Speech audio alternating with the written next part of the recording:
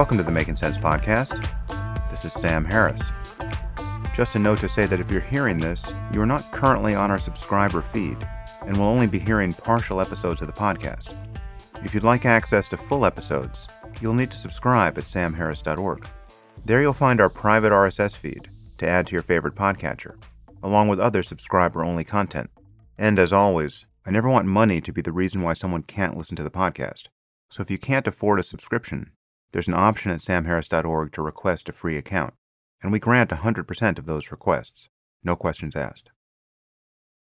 Okay, significant housekeeping today, and a significant afterword. And new music, as you may have noticed, courtesy of Sophie Tucker. Thank you to the band. Okay, so I have an announcement to make about a change to the podcast going forward. As most of you know, the show has relied on audience support for several years, ever since I realized I was allergic to running ads. But it's finally become clear to me that the support model is broken, probably in principle. The ad model is also broken, but for very different reasons. First, let me say that those of you who have been supporting the podcast are total heroes. You are the reason why I've been able to grow it into the platform it's become. So I want to thank you for that. I consider myself extraordinarily lucky to have you. And I doubt there's a podcaster out there for whom the support model has worked better. But it still isn't working the way that I'd hoped. The percentage of people who support the show has never climbed beyond the single digits. And I now have several years of data on this. There seems to be some law of behavioral economics at work here. So those of you who have supported the show are true outliers, and that's awesome.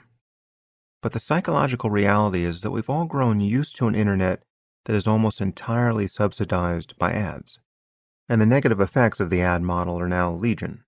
It has undermined our politics, it has nearly destroyed journalism, it has given us clickbait and insane privacy violations and cancel culture. It is true to say that almost everything that is wrong with our digital lives, and much that's now wrong with our society, can be traced to this business model. And of course, I've talked about this in several episodes of the podcast, with people like Tristan Harris, and Jaron Lanier, and Douglas Rushkoff, and Renee DiResta, Zeynep Tufekci, Roger McNamee. I've covered this a lot, and the problem isn't going away anytime soon. And one insidious consequence of the ad model that is especially relevant here is that it has anchored everyone to the expectation that most digital content should be free, or nearly free, forever. And every content creator who tries to build a business without ads feels this force of gravity, pulling everything down to zero. And I can now say from experience that even real success down this path terminates in a broken business model. So, I'm changing the model and turning the Making Sense podcast into a subscription service. If you're already a supporter of the show, nothing will change. You just need to put our RSS feed into your favorite podcasting app so that you get the subscriber content. The instructions for doing this can be found on your subscriber content page on my site once you're logged in. It just takes a minute to do, and if you need help, just email support@samharris.org. For non-subscribers, beginning with this episode, all episodes of the podcast will be half episodes. So non-subscribers will get the first part of the conversation, but they won't get the second. And the first part won't be edited in a way that makes it seem sufficient. It won't be sufficient. The point is that if you really care about listening to this podcast, you'll need to subscribe through my website. Now, all of you know that I never want money to be the real reason why someone can't get access to my digital content. This has always been true for my podcast, and it's been true for the Waking Up app since we first launched. If someone can't afford the app, they need only send an email to support@wakingup.com, and we give them a free year subscription. And if their luck hasn't changed by the end of the year, they just need to send another email.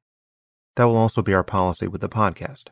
So if you really can't afford a monthly or annual subscription to samharris.org, just send an email to support@samharris.org, and we'll give you a free year's membership on the site, which will give you access to all the podcasts and AMAs and other bonus content.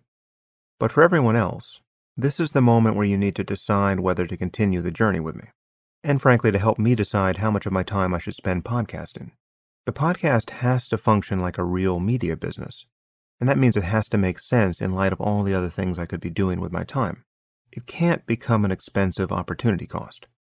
So I need to get out of this uncanny valley where countless numbers of you tell me that you find what I'm doing here to be incredibly valuable, and you urge me to spend more time on this, and you continually suggest guests for the podcast or topics I should explore.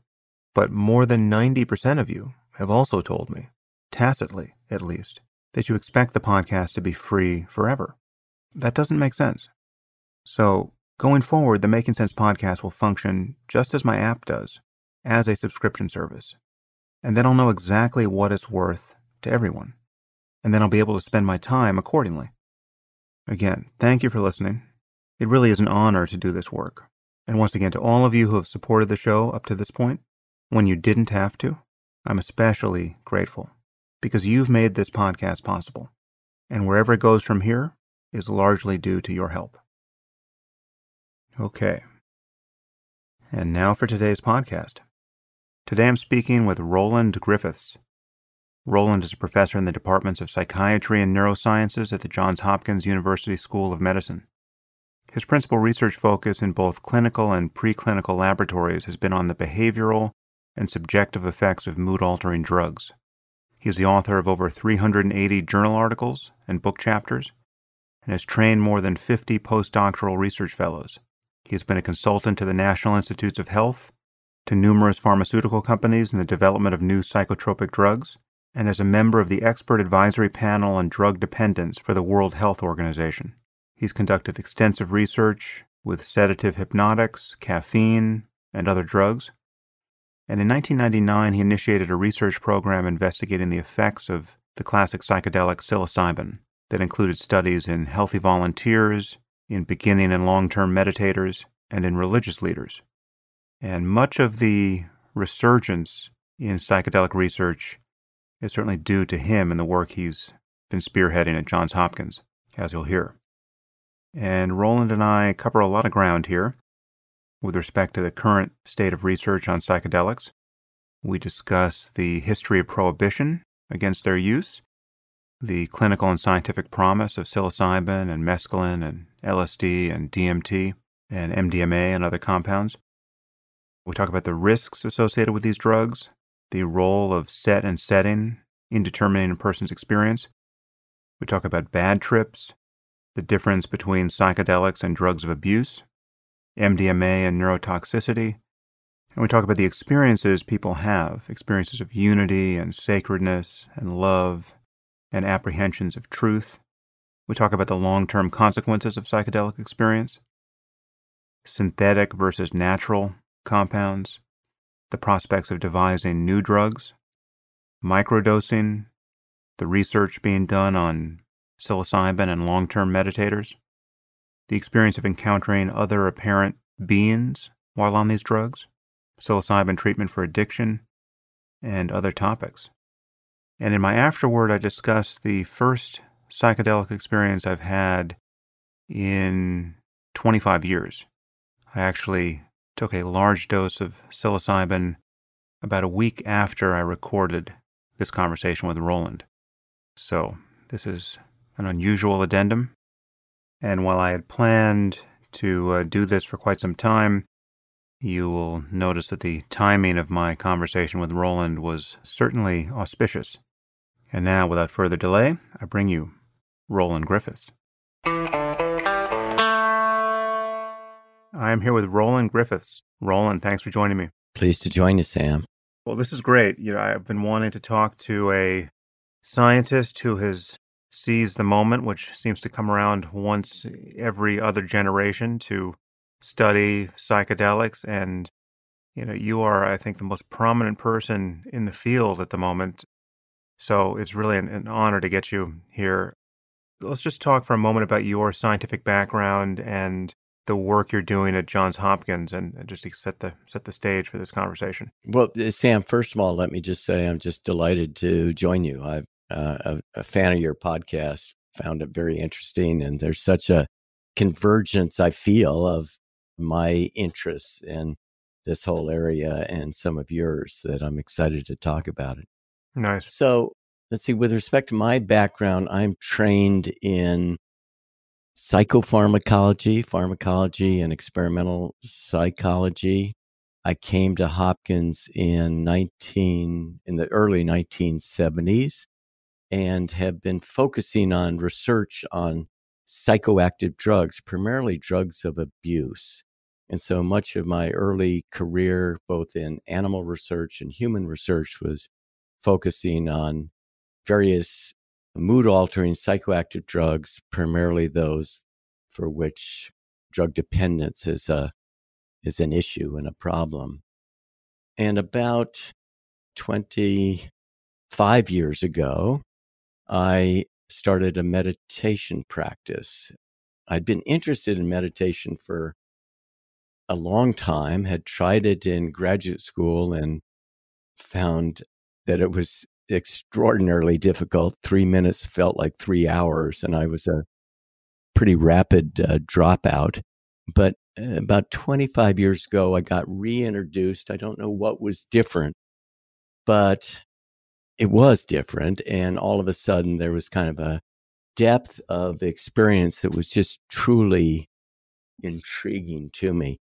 I might say that my original training was in experimental analysis of behavior, Skinnerian psychology, if you will, that tends to discount the importance of subjective experience. Mm-hmm.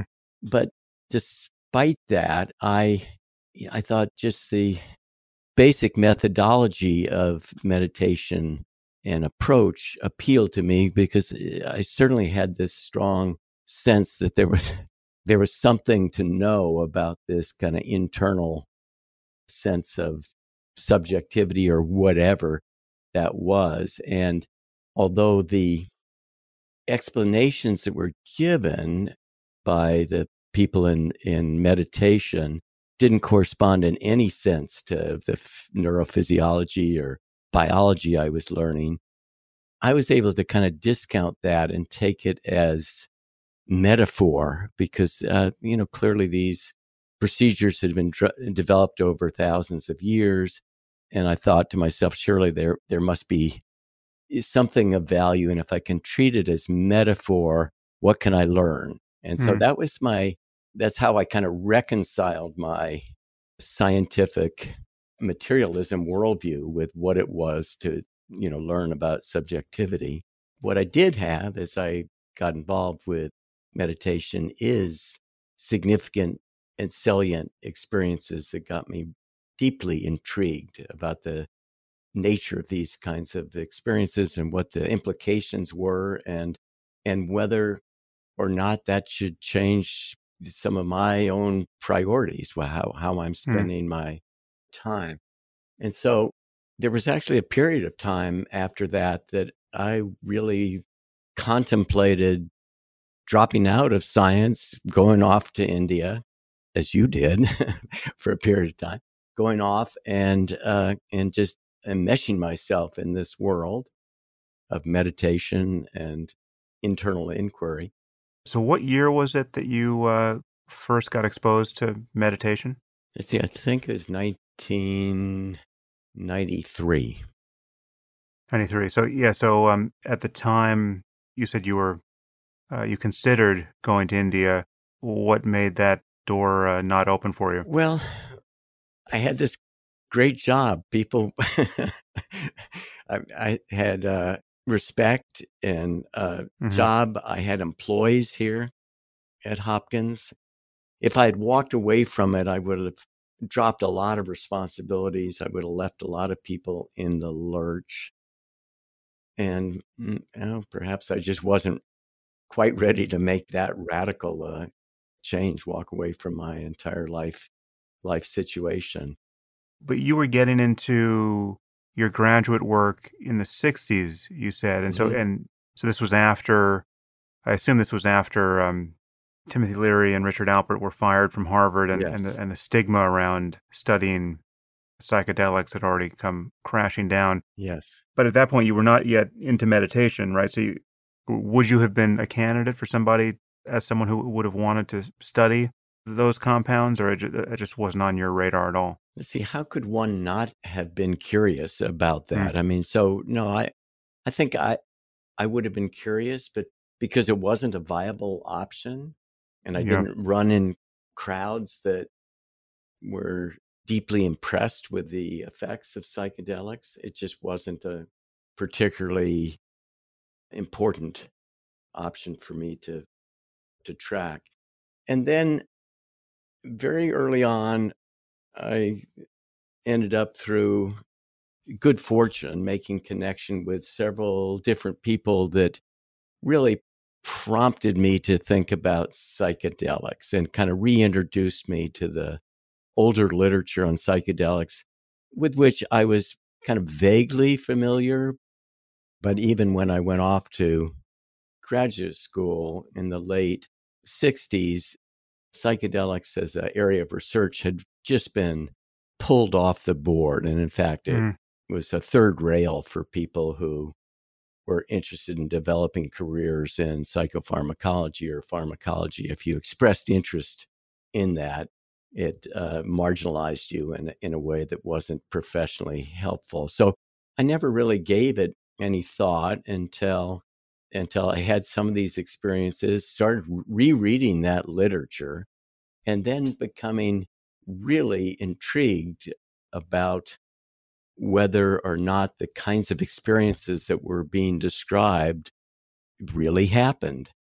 And I have to say, I went into this as a real skeptic. I was delighted with my meditation practice. I was doing that exploration, but I also was a full professor at Hopkins with an international reputation in clinical pharmacology. And so thought if anyone had a shot at getting a study approved through not only my IRB, but FDA and DEA, I would have a reasonable shot at doing so. And so through funding in part provided from a group called the Council on Spiritual Practices in California with Bob Jesse as leader there, and in part through reallocating funding from a grant I had from the National Institute on Drug Abuse, we undertook a study of psilocybin in healthy volunteers who had never before experienced a psychedelic. Mm. And we did the study with a positive control. It was a high dose of methylphenidate, that's Ritalin, that has an onset and a duration of action pretty similar to psilocybin. And because it's a stimulant that produces mood elevating effects, and because these people were naive to the effects of psychedelics, we thought it was a plausible Hmm. positive control. This is a better control than was used in the famous Good Friday experiment at Harvard, where I think it was psilocybin they were given, and then I think they were given a placebo, and the difference between psilocybin and placebo is apparently fairly stark.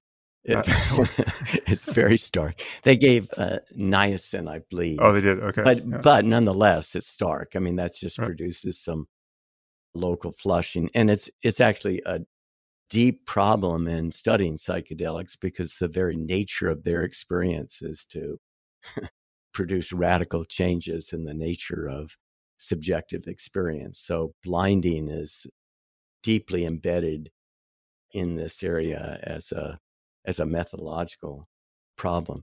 But Hmm. we also bent over backwards. We gave people instructions that were misleading with respect to all the drug conditions that could be administered. They were told that they could receive up to, I think it was 13 different psychoactive compounds. They were told they'd have 2 or 3 sessions, at least one of which would include a moderately high dose of psilocybin. But in fact, all we were comparing is methylphenidate and psilocybin under conditions that blurred those effects. And some people got 2 doses of methylphenidate and only subsequently got psilocybin. And then the other kind of tricky thing we did is we kept our guide staff, their clinical staff, completely blind to the design. So they didn't know the design either. Hmm. And under those conditions, it was remarkable that, well, what wasn't remarkable is you give. Let me just describe the setup. So the setup, which is really built on work that was done in the 50s and 60s to presumably optimize psychedelic experiences for meaningful effects, is one in which rapport and trust is developed with the volunteer through about 8 hours of contact prior to the first session. And then sessions are comprised of coming in to a living room like environment. The volunteer is with two people with whom he or she has spent 8 hours reviewing kind of life situation. They come in, they have a low-fat breakfast. They take a capsule. We give psilocybin in the form of a capsule, although psilocybin is the active ingredient in the magic mushroom. This is synthesized psilocybin. They take a capsule, and we ask them to lay on a couch, use eye shades and headphones through which they listen to a program of music. And the instruction is to pay attention to your inner experience. This is not a therapeutic talk guided session per se. This is an opportunity to, we would say, explore the nature of mind as it comes forth. And so that's the basic setup. Not surprisingly, what happens is what we would have expected to happen based on everything we know about psychedelics. There are changes in visual, perceptual phenomena, kind of illusions. There's changes in emotionality, both positive and negative, fearful, changes in cognitive processes. But what was of interest to me, having gotten interested in meditation and spiritual experience, was the extent to which these experiences read out as similar to mystical type experiences that have been reported by mystics and religious figures throughout the ages. And as you mentioned, there was a very nice study done at Harvard back in the 1960s that seemed to show that psilocybin given to seminary students produced some of these kinds of effects, that although the methodology of that study lacked a number of features that we were able to correct for. I mean, it was a group study. And it might be that the investigators were using their own supply of psilocybin. Well, they did. So they were dosing right along with the volunteers, and the whole thing was done as a group. And so it was not as methodologically tight as what we would have expected today. That's one approach to blinding that you can take. Just take the drug along with everybody, then you lose track of who's in which condition. So I want to get into discussing these various compounds and the clinical applications and their different spectrum of effects. But before we do, I just want to give a plug for the center that you're currently running at Johns Hopkins, and if you can just describe what's happening there. And I should say that you and I were put together by my friend Tim Ferriss, who I think has recently put his shoulder to the wheel in helping to raise money for your center. And Tim is has found psychedelics to be incredibly helpful to him of late, and I'm very grateful for him for putting us together. So yeah, and we're grateful to him and a number of the other philanthropists, including the Stephen and Alexandra Cohen Foundation, for funding what amounts to the first center for psychedelic studies. It's actually called the Center for Psychedelic and Consciousness Research, to be established in the United States. And we're deeply grateful for the support that amounted to $17 million for us to extend and expand our program. So we have been doing research now with psychedelics that started with that first study I mentioned, comparing psilocybin and methylphenidate. And that started in about 2000. So we've been at this for 20 years, but there's been virtually no funding, or just very little funding at the federal level for this kind of research. So it's all been philanthropic. And we've just been doing it with nickels and dimes and bootlegging time and goodwill, from other kinds of projects to support this. And so this establishment of the center really allows us to put our shoulders to the wheel. And I'm grateful to have a whole set of very competent colleagues here at Johns Hopkins, Matt Johnson and Fred Barrett and Albert Garcia Romeo and Natalie Lucason, all of whom are deeply interested in this area. And with the funding of this, we can devote full-time effort to these projects. And what we're envisioning is that funding at the federal level will be forthcoming. It's still going to take a little bit of time, but the results that we're seeing are just so promising on any number of domains, be it therapeutic or neuroscience, that I think that federal agencies, NIH in particular, will have to get into the game.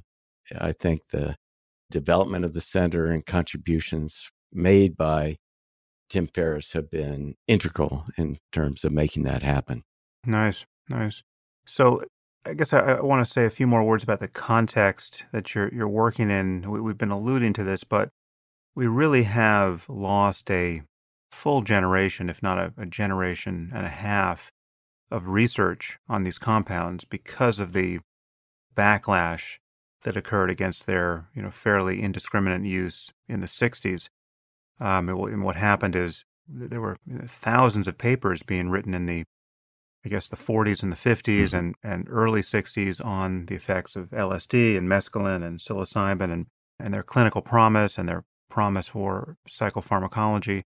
And then the 60s happened, and that was to some degree engineered by Timothy Leary and Richard Alpert's attitude toward essentially putting this stuff in the water, which, given how transformative these drugs have been for so many people, the temptation is understandable.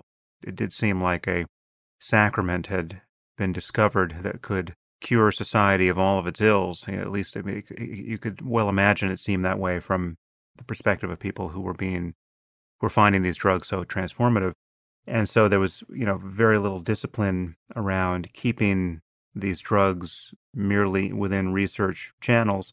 And then we sort of know what we can see the effects with everyone, growing their hair long and painting flowers on their faces and dancing in the streets. And so the backlash against all of that put these drugs on, Schedule 1, and it became illegal to do research with them. And Roland, when did the total prohibition begin to lift? So the total prohibition began to lift with some early studies done by Rick Straussman, who gave DMT, dimethyltryptamine, which is chemically related to psilocybin. It's one of the active ingredients in ayahuasca, which is used in South America. And he got permission to give DMT to people who had previously used DMT. And he did that in the early 90s. Our approval was the first that FDA granted to give a reasonably high dose of a psychedelic to people who had never before used a psychedelic. And so that we considered to be important step and actually a breakthrough, because if you're going to really evaluate the effects of these drugs, you can't introduce a selection bias of those people who have tried and want to try again, right? You have skewed the population mightily. And so we got our approval back in 2000. But you're right, it's actually a very interesting story that these drugs became unavailable functionally for any human research for a period of decades. And I just wonder, in the history of modern science, what analogies of that sort have occurred. Where has an area of really promising and interesting research been halted in its tracks with a prohibition to stop entirely. Maybe chemical warfare or germ warfare, but very possibly not. So it's actually very interesting, I think, from a history of science point of view, and it actually may speak precisely to the power of these compounds and their effects and their potential ability to destabilize existing cultural institutions. Because if you actually think back, I mean, these drugs, psilocybin and mescaline and DMT, have been used very possibly for thousands of years. But usually they're used in cultural contexts that are ritualized and control their use in a very structured manner, often for religious or divinatory or healing purposes. And so it could be that yeah, if you let these compounds out into culture at large, they can destabilize cultural institutions. And that may be a part of what happened in the 1960s. So, in addition to the antics of Timothy Leary and his, advocacy for widespread use, it interacted with an anti-establishment, anti-war movement. Nixon is reported to have declared Timothy Leary at one point the most dangerous man in America. And so there was a weird convergence, politically, in terms of funding, in terms of legal structure, that just wiped out research. And then, interestingly, that reached into the academic institutions, and they bought into that. There was such a media frenzy that emphasized the potential risks of these compounds. And there really are risks. And I certainly wouldn't want anyone to misunderstand that. But there really are risks. But they certainly are not at the level that no human research should be done with them. Yeah, well, let's hit that point of disclaimer up front. So we're going to talk about kind of two aspects of this. I mean, they're the clinical applications for addiction and depression and PTSD and end-of-life anxiety. And there's also just the fact that these drugs, as you say, many of them have millennia of usage for the betterment of already well people, right? So it's not just a matter of treating clinical issues, but we should acknowledge that not everyone should take psychedelics, and there are conditions under which it is unwise to take them. And there's a lot to talk about with respect to the set and the setting in which one uses these drugs, and how to use them safely. And I want to talk about the prospect that any one of these compounds could be physically toxic. I think that the data are not perhaps perfectly clear there, but they suggest that the problem of danger here is not so much a matter of physical toxicity, but the potential that someone could have a very bad experience on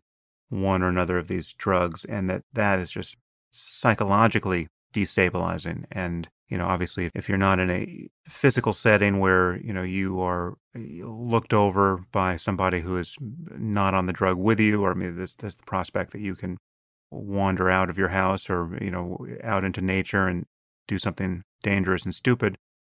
So feel free to sound a note of caution here, Roland, and then we'll begin talking about the different compounds and how they may be different physically and psychologically.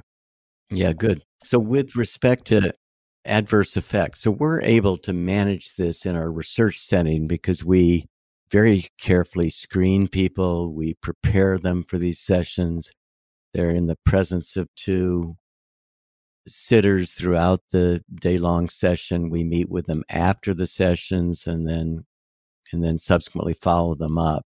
And under those conditions, we actually haven't had any very significant adverse events at all. However, in absence of all those parameters, there are risks. The first and most probable one is that people will become terrified and engage in dangerous behavior. They can run out into traffic. People can jump off of cliffs or jump out of windows. It does happen. They can put themselves or others at risk, even life-threatening risk. And there are, homicides and suicides that can occur. It's low probability, but it does occur. The other most salient risk, and one that we protect against, and for which there's the empirical evidence is circumstantial, but it's something that we're very cautious about.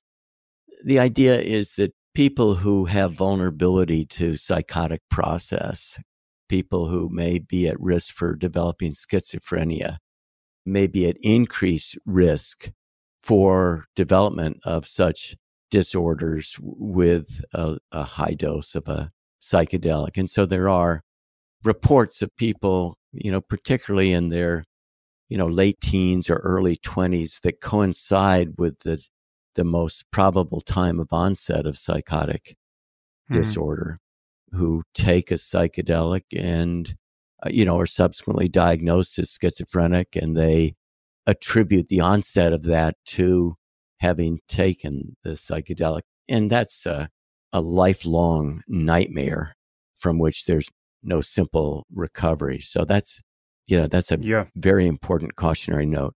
Do you screen out, let's say someone has a first order relative suffering from schizophrenia, do you screen them out of your research protocol? What's the actual criterion? Yeah, we do. And we may be overly conservative, but I think that's the way to proceed. We'll screen out second degree relatives. If anyone has a second degree relative with a psychotic illness, we'll screen them out. Right. Now, we ran a large survey study in almost 2,000 people describing their worst experience after taking psilocybin. And the results of that were interesting. So now this isn't a population estimate insofar as these are people who came upon our advertisement online, were willing to spend an hour completing a really detailed questionnaire anonymously, and they were completing it with regard to their very worst experience. But of that group, 11% reported putting themselves or others at risk for physical harm, 3% sought medical help, and 10% reported enduring adverse psychological symptoms lasting more than a year. And about 8% of those sought out treatment. So there's a significant population of people who at least are claiming that they had this terrible experience, and a year later, they're still seeking out help for what they view as some kind of psychological problem, depression or psychotic or, thinking disorders that they're attributing to that. Now, that's not, tight causality, but it fits in line with the kinds of things that we should be concerned about and makes us apprehensive about premature, widespread use of these compounds in the general population.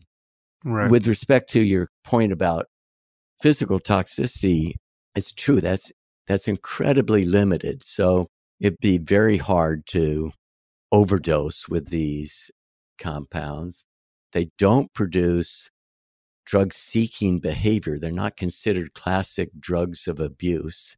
In fact, if one takes them repeatedly, one becomes tolerant to their effects. That is, the effects reduce. There's no withdrawal symptoms. We can't get animals to self-administer reliably psychedelics, and we have paradigms which are very predictive of abuse liability of compounds in humans. And most of those come out simply negative with psychedelics. So they're not classic drugs of abuse.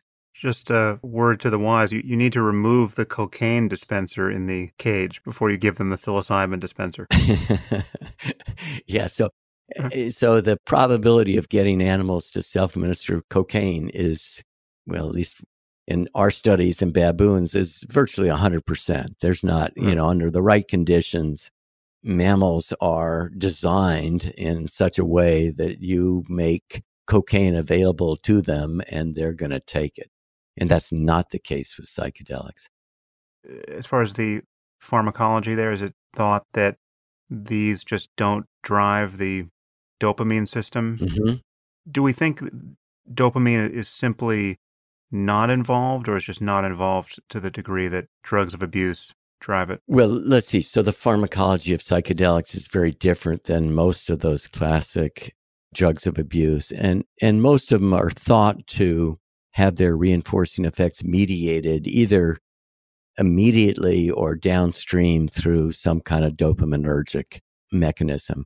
The psychedelics differ with respect to having dopaminergic effects. LSD is one that is said to be very promiscuous pharmacologically, and it does have some dopaminergic effects, but certainly not to an extent that would drive self-administration of the type that we see with other drugs. That being said, I should say that MDMA, ecstasy, which is not a classic psychedelic, does serve as a reinforcer in laboratory animals, does have a dopaminergic component to it.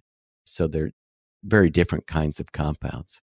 Well, actually, let's start with MDMA because this is the one where, rumors of its toxicity have seemed most indelible. And, ironically, I think these rumors originate, or at least they were amplified from your own institution, from Johns Hopkins. I think it was George Ricarte who published a paper, which now, if I'm not mistaken, is viewed as being somewhat under the shadow of either political topspin or, some other less than rigorous line of thinking about MDMA and its place in the culture. What's your current understanding of the physical toxicity of MDMA? So MDMA has been associated with neurotoxicity, and that's indisputable. George Ricarte has done a lot of that work, but so have others. So in preclinical studies, MDMA is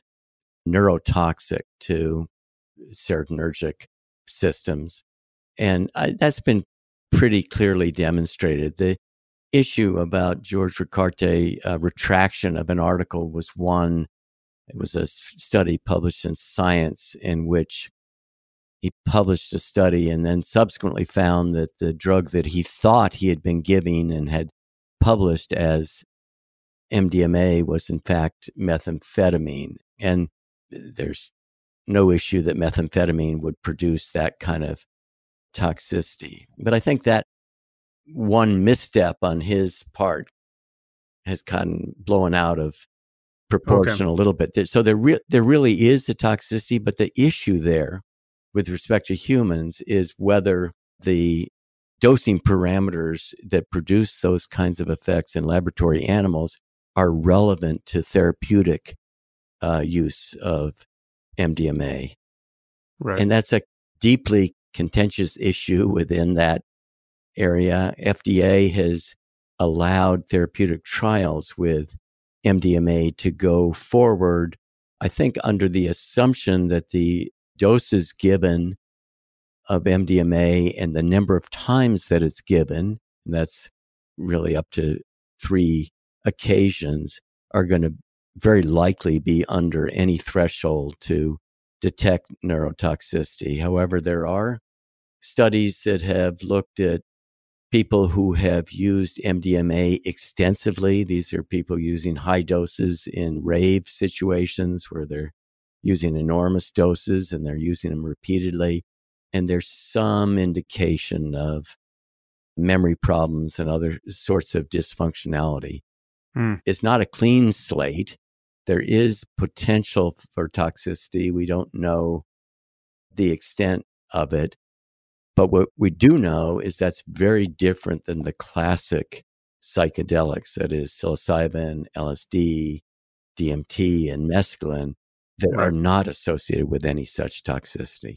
And for reference here, so what is considered the appropriate human dose for MDMA? Let's see. Well, I think the clinical doses that are being used range from about 75 milligrams to to 125, I think. Right. I know clinically in Europe, they use higher doses. The protocols that are running right now, sponsored by MAPS, the Multidisciplinary Association for Psychedelic Studies, give MDMA twice. They'll start with a dose of something like 75 and then give a booster dose an hour later. But that's around the range.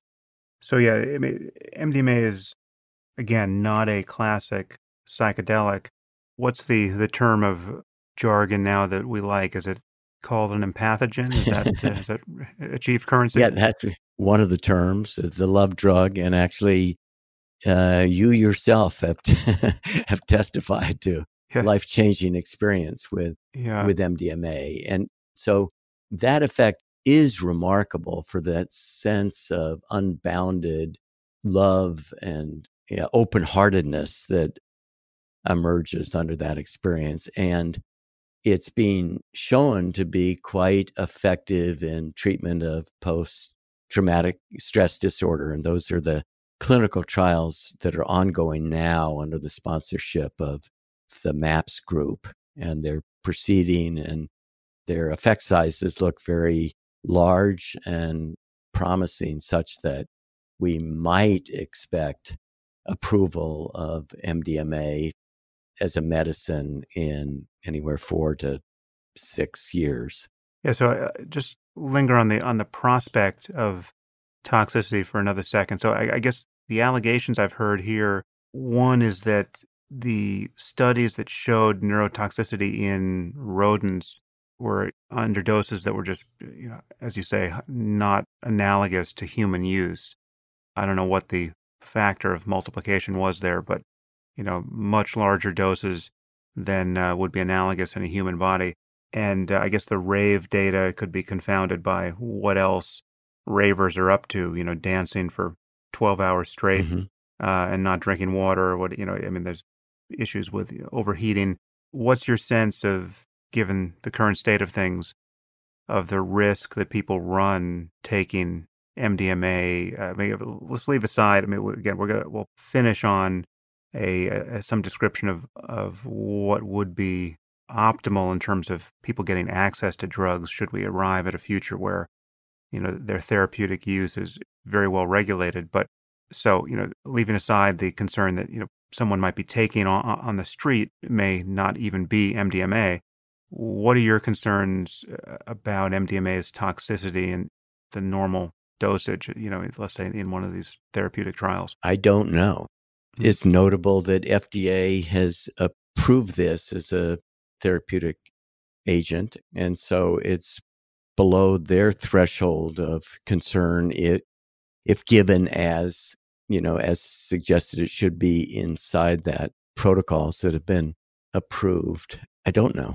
What I suspect is there's little risk for low dose, very intermittent exposure, but that's simply a guess. Our ability to, to tease out things like long-term neurotoxicity is, given just the adaptability of the brain, is crude at best.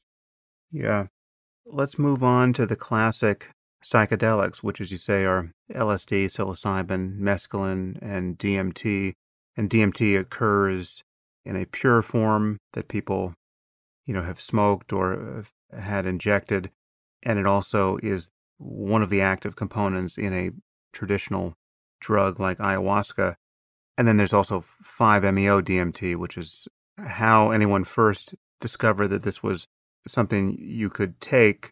It has to be a pretty colorful story because this occurs in the secretions of a venomous toad that some intrepid person wound up smoking at some point in human history. How would you like to begin here? I'd like to talk about these compounds and their utility and how you view them as different or the same. Mm-hmm. Let's see. So the classic psychedelics all have a primary site of action, and that's serotonin 2A receptor.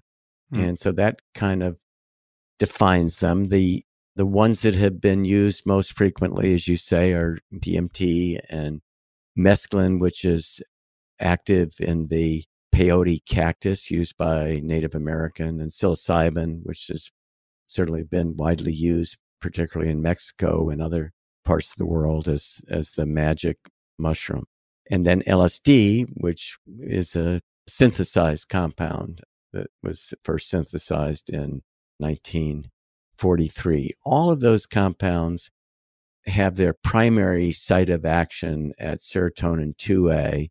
And there's every reason to believe that most of the interesting effects that they produce are mediated through that receptor signaling pathway. And that's been shown through a series of animal studies, antagonist studies, studies using knockout mice where they knock out serotonin 2A, and then human studies where they can give selective antagonists at that receptor site and block the effects of these drugs. That being said, they're certainly not identical. They're more similar than different, but they have different onsets. They have different duration of actions. And in some cases in all cases, they also hit different sets of receptors. And the most complex of those being LSD, that hits a variety of different receptor targets. So frustrating to me and those of us interested in this area is that good double-blinded studies have not been conducted that actually compare these drugs. So there's a lot of anecdotal reports about differences among these compounds, but we won't know for sure about those differences until we can give them under adequately blinded conditions to people under uniform conditions of controlling for expectancy. Right. But they're more similar than different. They all produce the set of experiences as I described with our initial study with methylphenidate. They're going to produce visual illusions and emotionality and cognitive changes. But I think that far and away the most interesting area with these drugs is that they produce at least two kinds of very memorable effects. One is that they're quite apt to produce under supported conditions, under optimized conditions. They're likely to produce a constellation of phenomenological effects that really map onto classical mystical type experiences. So, the description of those, and actually psychologists in the psychology of religion who have paid a lot of attention to that and developed questionnaires that probe those kinds of effects and have factor analyzed the components of those effects, would suggest that those effects can be described as 6 kinds of categorical features. One being this sense of unity, this sense of the interconnectedness of all people and things. Another is a sense of the preciousness of these experiences. Some people might use the term sacredness or reverence, but there's something compellingly, impressively deserving of respect for these experiences. There's a sense that's described by William James as the noetic sense, the sense that there's something more real and more true about these experiences than everyday waking consciousness. And then there are positive mood, very often sense of open-heartedness, transcendence, joy, transcendence of time and space, where the past and the future collapse into the present moment. So it's all about right now. Space becomes either vast or endless or totally empty. And then this sense of ineffability. One of the first things that people say after having such an experience is that I can't put it into words. Those are the features of something we call the mystical type experience. And I regret that was a branding error on our part to develop a scale with that name, because it's an empirically derived scale. It doesn't assume any non-material kind of spiritual realities. It's just hardcore science, and we've done the appropriate psychometrics to evaluate that scale. There is a justification for it in the sense that these kinds of experiences are the classical, contemplative, religious, mystical experiences, which are, again, the experiences of a human brain under some parameters. And it's just a fact that these drugs are not producing experiences that the brain isn't capable of having. I mean, you would expect somebody somewhere to have experiences precisely of this kind without having ingested one of these compounds, because these compounds are just mimicking neurotransmitters or changing their level of action, at the synapse. And LSD, psilocybin, mescaline, DMT. I mean, in the case of DMT is already an endogenous neurotransmitter itself, whose action I'm not sure we yet understand. In either case, whether you're Meister Eckhart espousing your heretical unity with God, or you're somebody who has taken a psychedelic, the resulting experience is something the brain is doing. Absolutely. And I mean, for me, Sam, that's exactly what makes this so exciting. These experiences map on to these naturally occurring mystical type experiences. And so the puzzle up until now has been, what are these experiences? Are they believable? And they haven't been amenable to prospective scientific study because they occur unpredictably and erratically. I mean, it's more probable if someone engages in spiritual austerities or goes on long-term meditation retreats or does prayer practice, but by no means are they probable. And there's some people who are given to interpreting them as a gift of divine grace. So of course you can't manipulate them. And what I see that we have with psilocybin, because we can occasion these experiences in a very high proportion of people that we prepare and run through our protocol, like 80%. So that to me speaks to the fact that these are biologically normal effects. We're wired for them, if you will, and it raises a whole bunch of interesting questions about what kind of evolutionary selectivity has gone on there, if that's the mechanism, and presumably that makes these experiences probable. And then what in the world are their functions, both culturally, and for the survival of our species? And this is kind of leans into your interest in the well-being of conscious creatures. I think there's something uniquely interesting about the resulting impact of these experiences, because one thing I really haven't talked about is what the long-term consequences of having these kinds of experiences are. But it turns out that people months after this experience, if asked, how important was that experience, or how meaningful was that experience on a lifetime scale, from like a daily experience to once a week, once a month, once a year, once every 5 years, 10 most, 5 most, single most important or meaningful experience of your life. We have about 80%, 90% of people saying it's in the top 5 most meaningful, spiritually significant experiences of their entire lifetime, comparing it to the birth of a firstborn child or the death of a parent.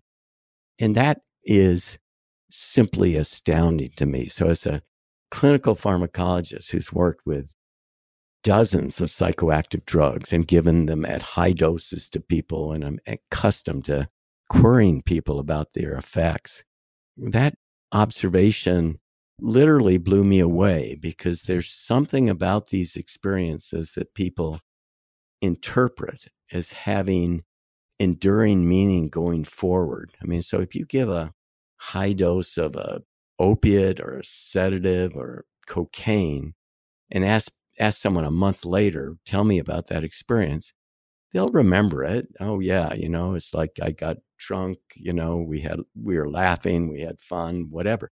But it's a memory. The people who have these kinds of experiences really talk about the enduring salience of that experience. It's not uncommon for people to say, I continue to think about that experience every day, or it's just informed my life going forward. And that's the curiosity about these effects. The other component about it that I think is so interesting is that it has this strong positive valence to it, very often in a strong pro-social direction. So there's something about these experiences. I think it's particularly the unity, the sense that everything is connected, and the profound sense that we're all in this together. There's something incredibly humbling about these experiences. And if that's coupled with the reverence for it and the truth value of it, that this is real and more true than everyday waking consciousness, that becomes reorganizational in a way that I think has profound ethical and moral implications. Yeah. I guess I'm just tempted to echo some of that. And I guess I would put MDMA into this class as well, just for the purposes of this distinction. But the point you make in your inventory around the noetic quality of the experience, the fact that something, when it goes well, I mean, again, we should always remind people that it's possible to have a bad trip that has a very different character here, where, and again, I'd leave MDMA out of this, but with classic psychedelics, you can have an experience that is very much like psychosis. And when you come down, you're having the experience of your sanity being restored to you. But when you have a good experience on, let's say, LSD, and here I would also include MDMA, it is the experience of something that certainly seems more true, more real. Mm-hmm. And when you come down from that place, the phenomenon is one of having, your usual habits of mind, your usual preoccupations, the ways in which you tend to use your attention begin to obscure this deeper truth that was laid bare during the peak of the experience. And that's it's among the things that makes these experiences so durably transformative, because what you can no longer deny, after having seen this, is that it's possible, or should be possible, to live from a much deeper place, to be engaged with the present moment in a way that conduces to awe and reverence and a recognition of beauty that by tendency you are disposed to overlook, right? And it's just you're viewing your life through this kind of scrim of discursive thinking and judgment and reactivity and self-talk, and for reasons which you're beginning to understand pharmacologically, that gets held in abeyance for a time, and you have this full-on collision with the intrinsic beauty of consciousness in the present. It can't just become a memory, because it becomes a reference point. Hence the very common experience of seeking out meditation and other techniques of changing one's engagement with the present moment, because they're both legal and, they have fewer risks, when used ad libitum. The transformative power of even one experience is not really mysterious once you've had it. Yeah, but let me just comment that it's relatively rare. I mean, when we consider the millions of young people who got exposed to psychedelics back in the 60s, it was only a very tiny fraction that were drawn into meditation and going off on a path of seeking. For most people, under these kinds of conditions, the experience is, if not uncomfortable, even if it's transcendent, there's no conceptual frame, there's no way to understand it. And so it's very often just put in a box and forgotten about. And that's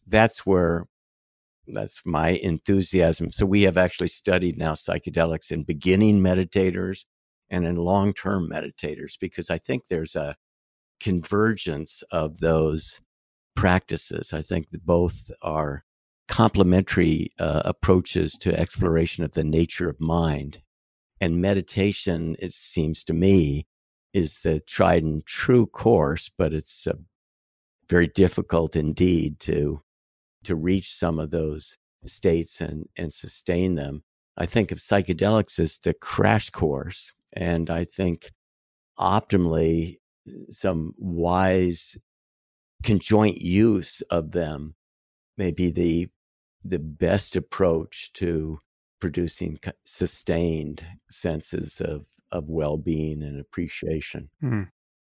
Is there any reason to prefer naturally occurring compounds like the psilocybin in magic mushrooms or the mescaline in peyote over LSD or MDMA, or is the distinction between what is synthesized and what is naturally occurring spurious? And if so, what do you see the prospects of our devising new compounds that are even more interesting in terms of their effects? Well, let's see. So, with respect to synthesized, let's just take psilocybin. Is there a difference between synthesized psilocybin and psilocybin delivered in the form of mushrooms? You know, we don't know. They've never been compared head to head. People have strong opinions that surely there are differences.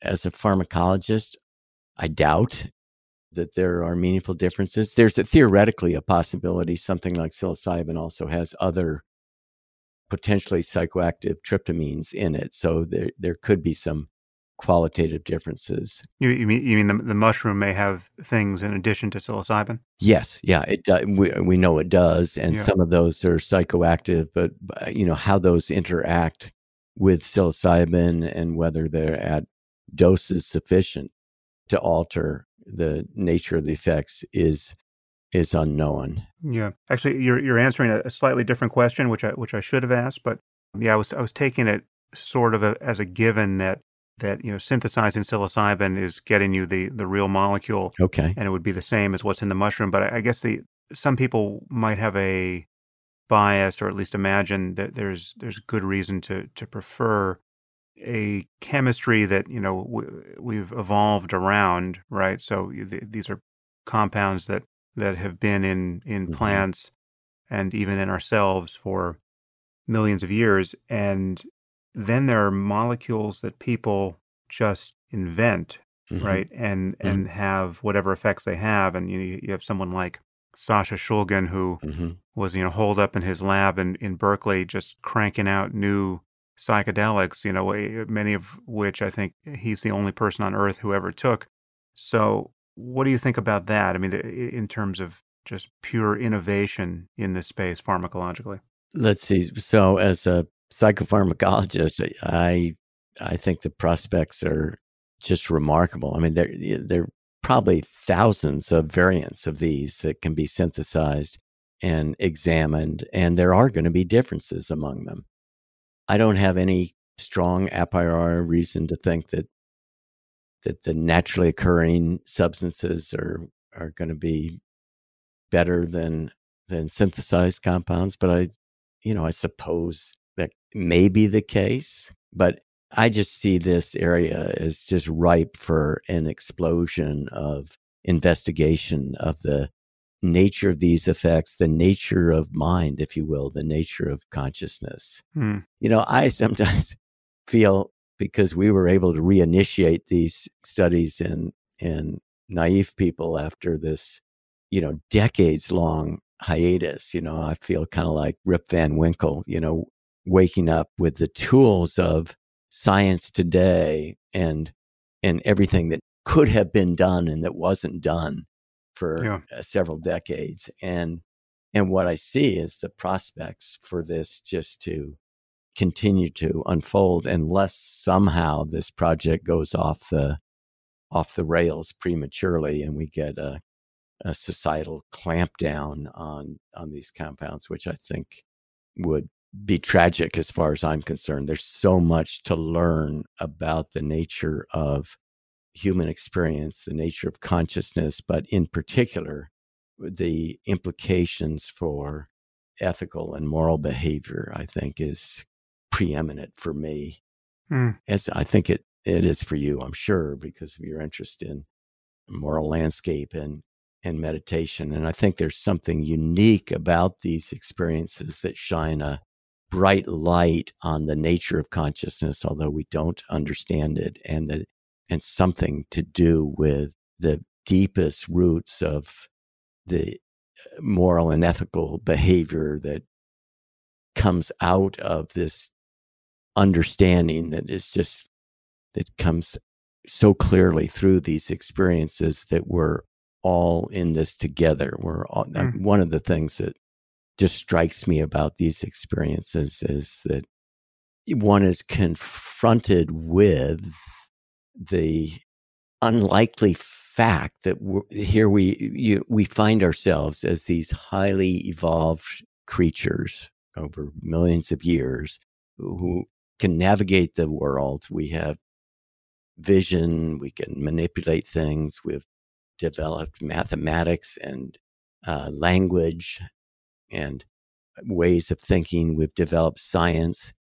But the most amazing piece of this is that we are aware that we're aware, and we don't have a reason. An answer for that is you and your wife has wonderfully written in her book, Conscious.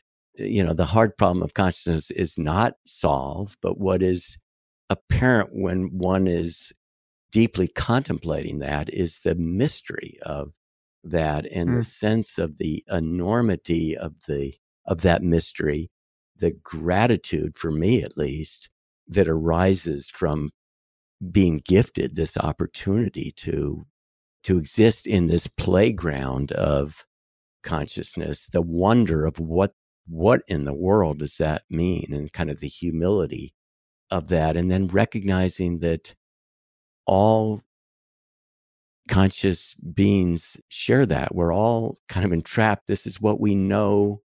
This is the only thing that we know, is that we're conscious, right? It's the only thing we're really certain of. And once you recognize that of yourself, it's humbling. And then you recognize it in other people. And there's this sense that, geez, we are in this together. We need to take care of ourselves and one another if we're going to survive as a species. And there's something just so uplifting about that. I'm guessing that's that's what guides you and your interest in developing, the Waking Up app and teaching people the prospect of investigating the nature of consciousness and the nature of self. And I think these are super powerful tools that go right along that same line.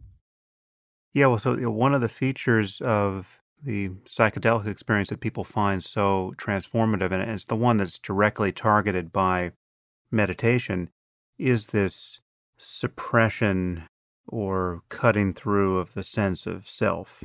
Again, we have to issue the obvious caveats. There are ways in which a sense of self can be eroded or destabilized, which are not optimal and are not what we're talking about here. But there's a loss of self, which really is synonymous with, the center of the bullseye from a contemplative point of view, and is the thing that can sometimes, even often happen with some psychedelics, which is so notable that you experience. I mean, it is the thing that allows for the unity experiences of the kind you described.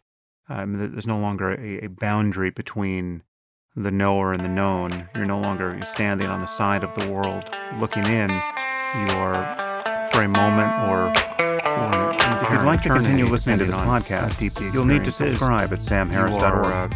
You'll get access to all full-length episodes of the Making Sense podcast, the world and to other subscriber-only content, including bonus episodes, early days in terms of and the conversations I've been having on the Waking Up app. The Making Sense podcast seems to be that, and relies entirely on listener structures in the brain that have been linked together in a construct called the default mode network, which is a series of midline areas in the brain which come online preferentially when people are, whether when their minds are wandering, when they're just thinking quietly to themselves and not really on a task. And these regions are further invoked when you give someone a task that is explicitly self-referential, when they have to think about whether, adjectives apply to themselves, or have to think about, some kind of narrative reconstruction of something that refers to them. And so it seems to be, again, in the studies that have been done, that meditation diminishes activity in this network, and psilocybin does as well. I guess I'm asking you, has the research been done on LSD and mescaline and DMT? Do we know what they do to the default mode network? LSD also decreases function in the default mode network. I believe DMT does as ayahuasca, but I'm uncertain. But it does seem to be a relatively robust finding across a number of different investigations. And it makes wonderful sense, because it really is connected with a sense of self-referential processing, and that's decreased, or in long-term meditators, it's decreased under psilocybin. Interestingly, activity in the default mode network is increased in depression, and psilocybin is being evaluated for treatment of depression. So it makes this wonderful story, but I guess I would also underscore, what a primitive understanding we have of the nature of self and consciousness. And it's surely going to be way more complex than that. But that's a level of analysis and consistency of finding that's really captured the imagination and is explicable. It's a great start, but we have a long ways to go before we understand it. Right. Yeah. I mean, the other confound here I would introduce is that, from my point of view, from the point of view of meditation and the loss of self that is experienced there, it need not be associated with anything changing at the level of the contents of consciousness, really. I mean, you can have a very ordinary, entirely sober, non-psychedelic awareness of the visual scene, say.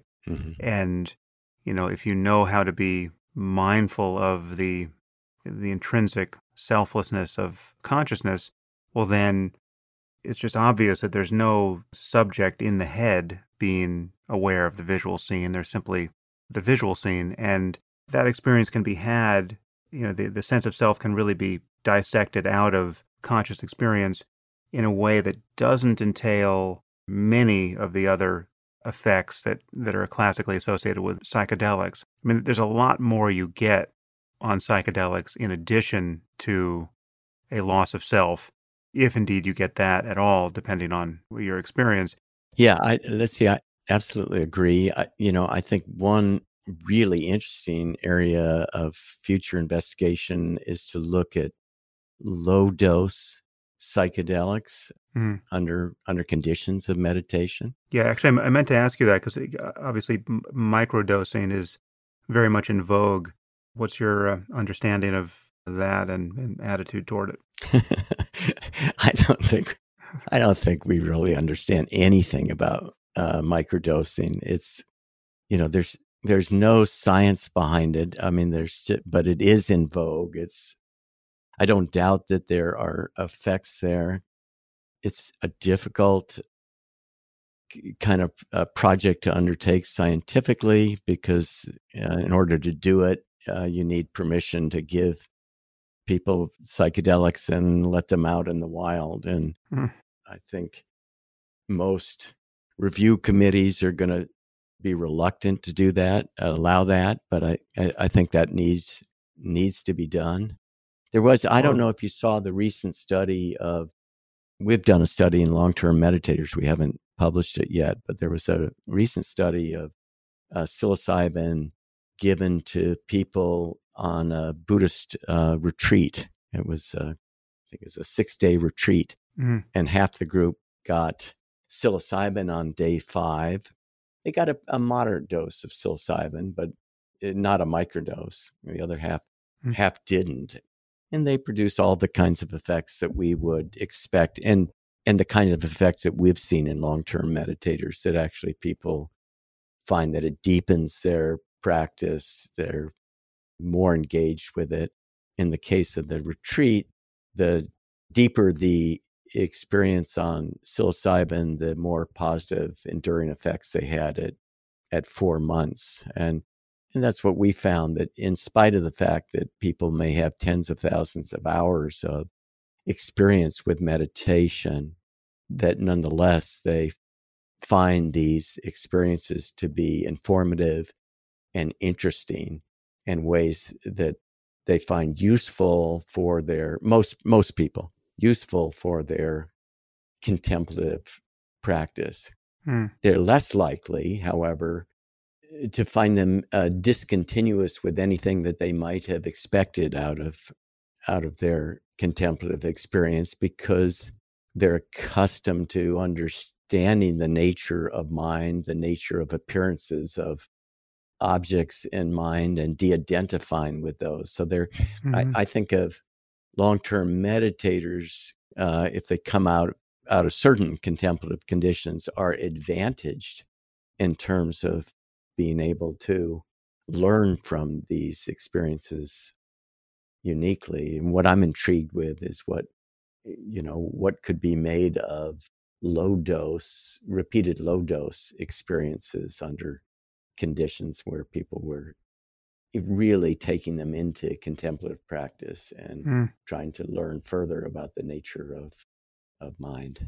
What do you make of the fact that DMT is endogenous to the brain, and also the pharmacology of it seems unique in that, I now speak as one who's never taken DMT. I've never taken ayahuasca, and I've never smoked DMT, but apparently smoking DMT gives you not only what is reputed to be the most intense psychedelic experience, but the time course is incredibly short. I mean, it's like a 10-minute experience as opposed to 10 hours with something like LSD. And again, this is a compound that already exists in the body.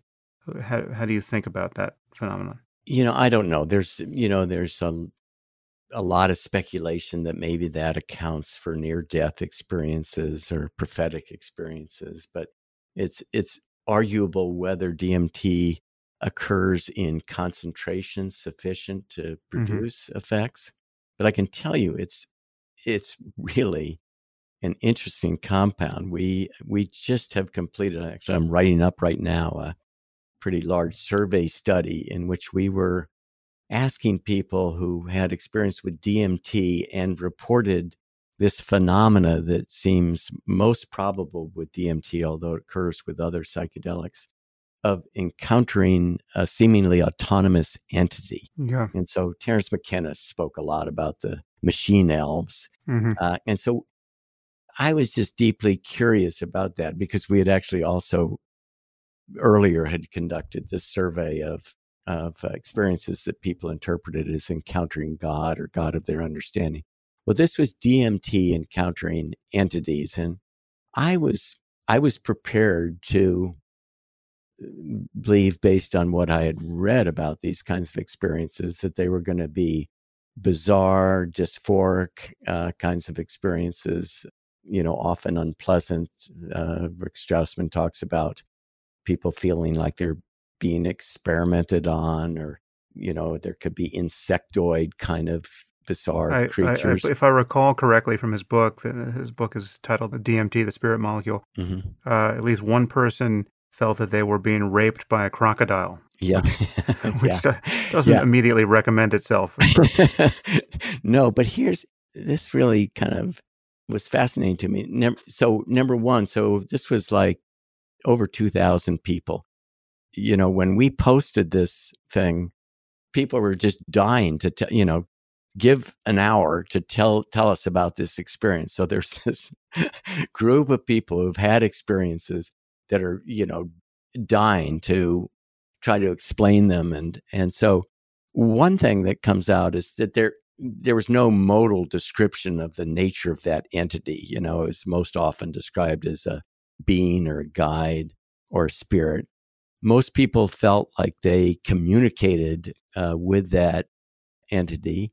They described the predominant emotions that they and the entity experienced as love, kindness, and joy. That was a surprise.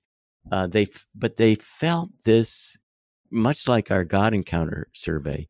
When we asked them, what attributes did this entity have?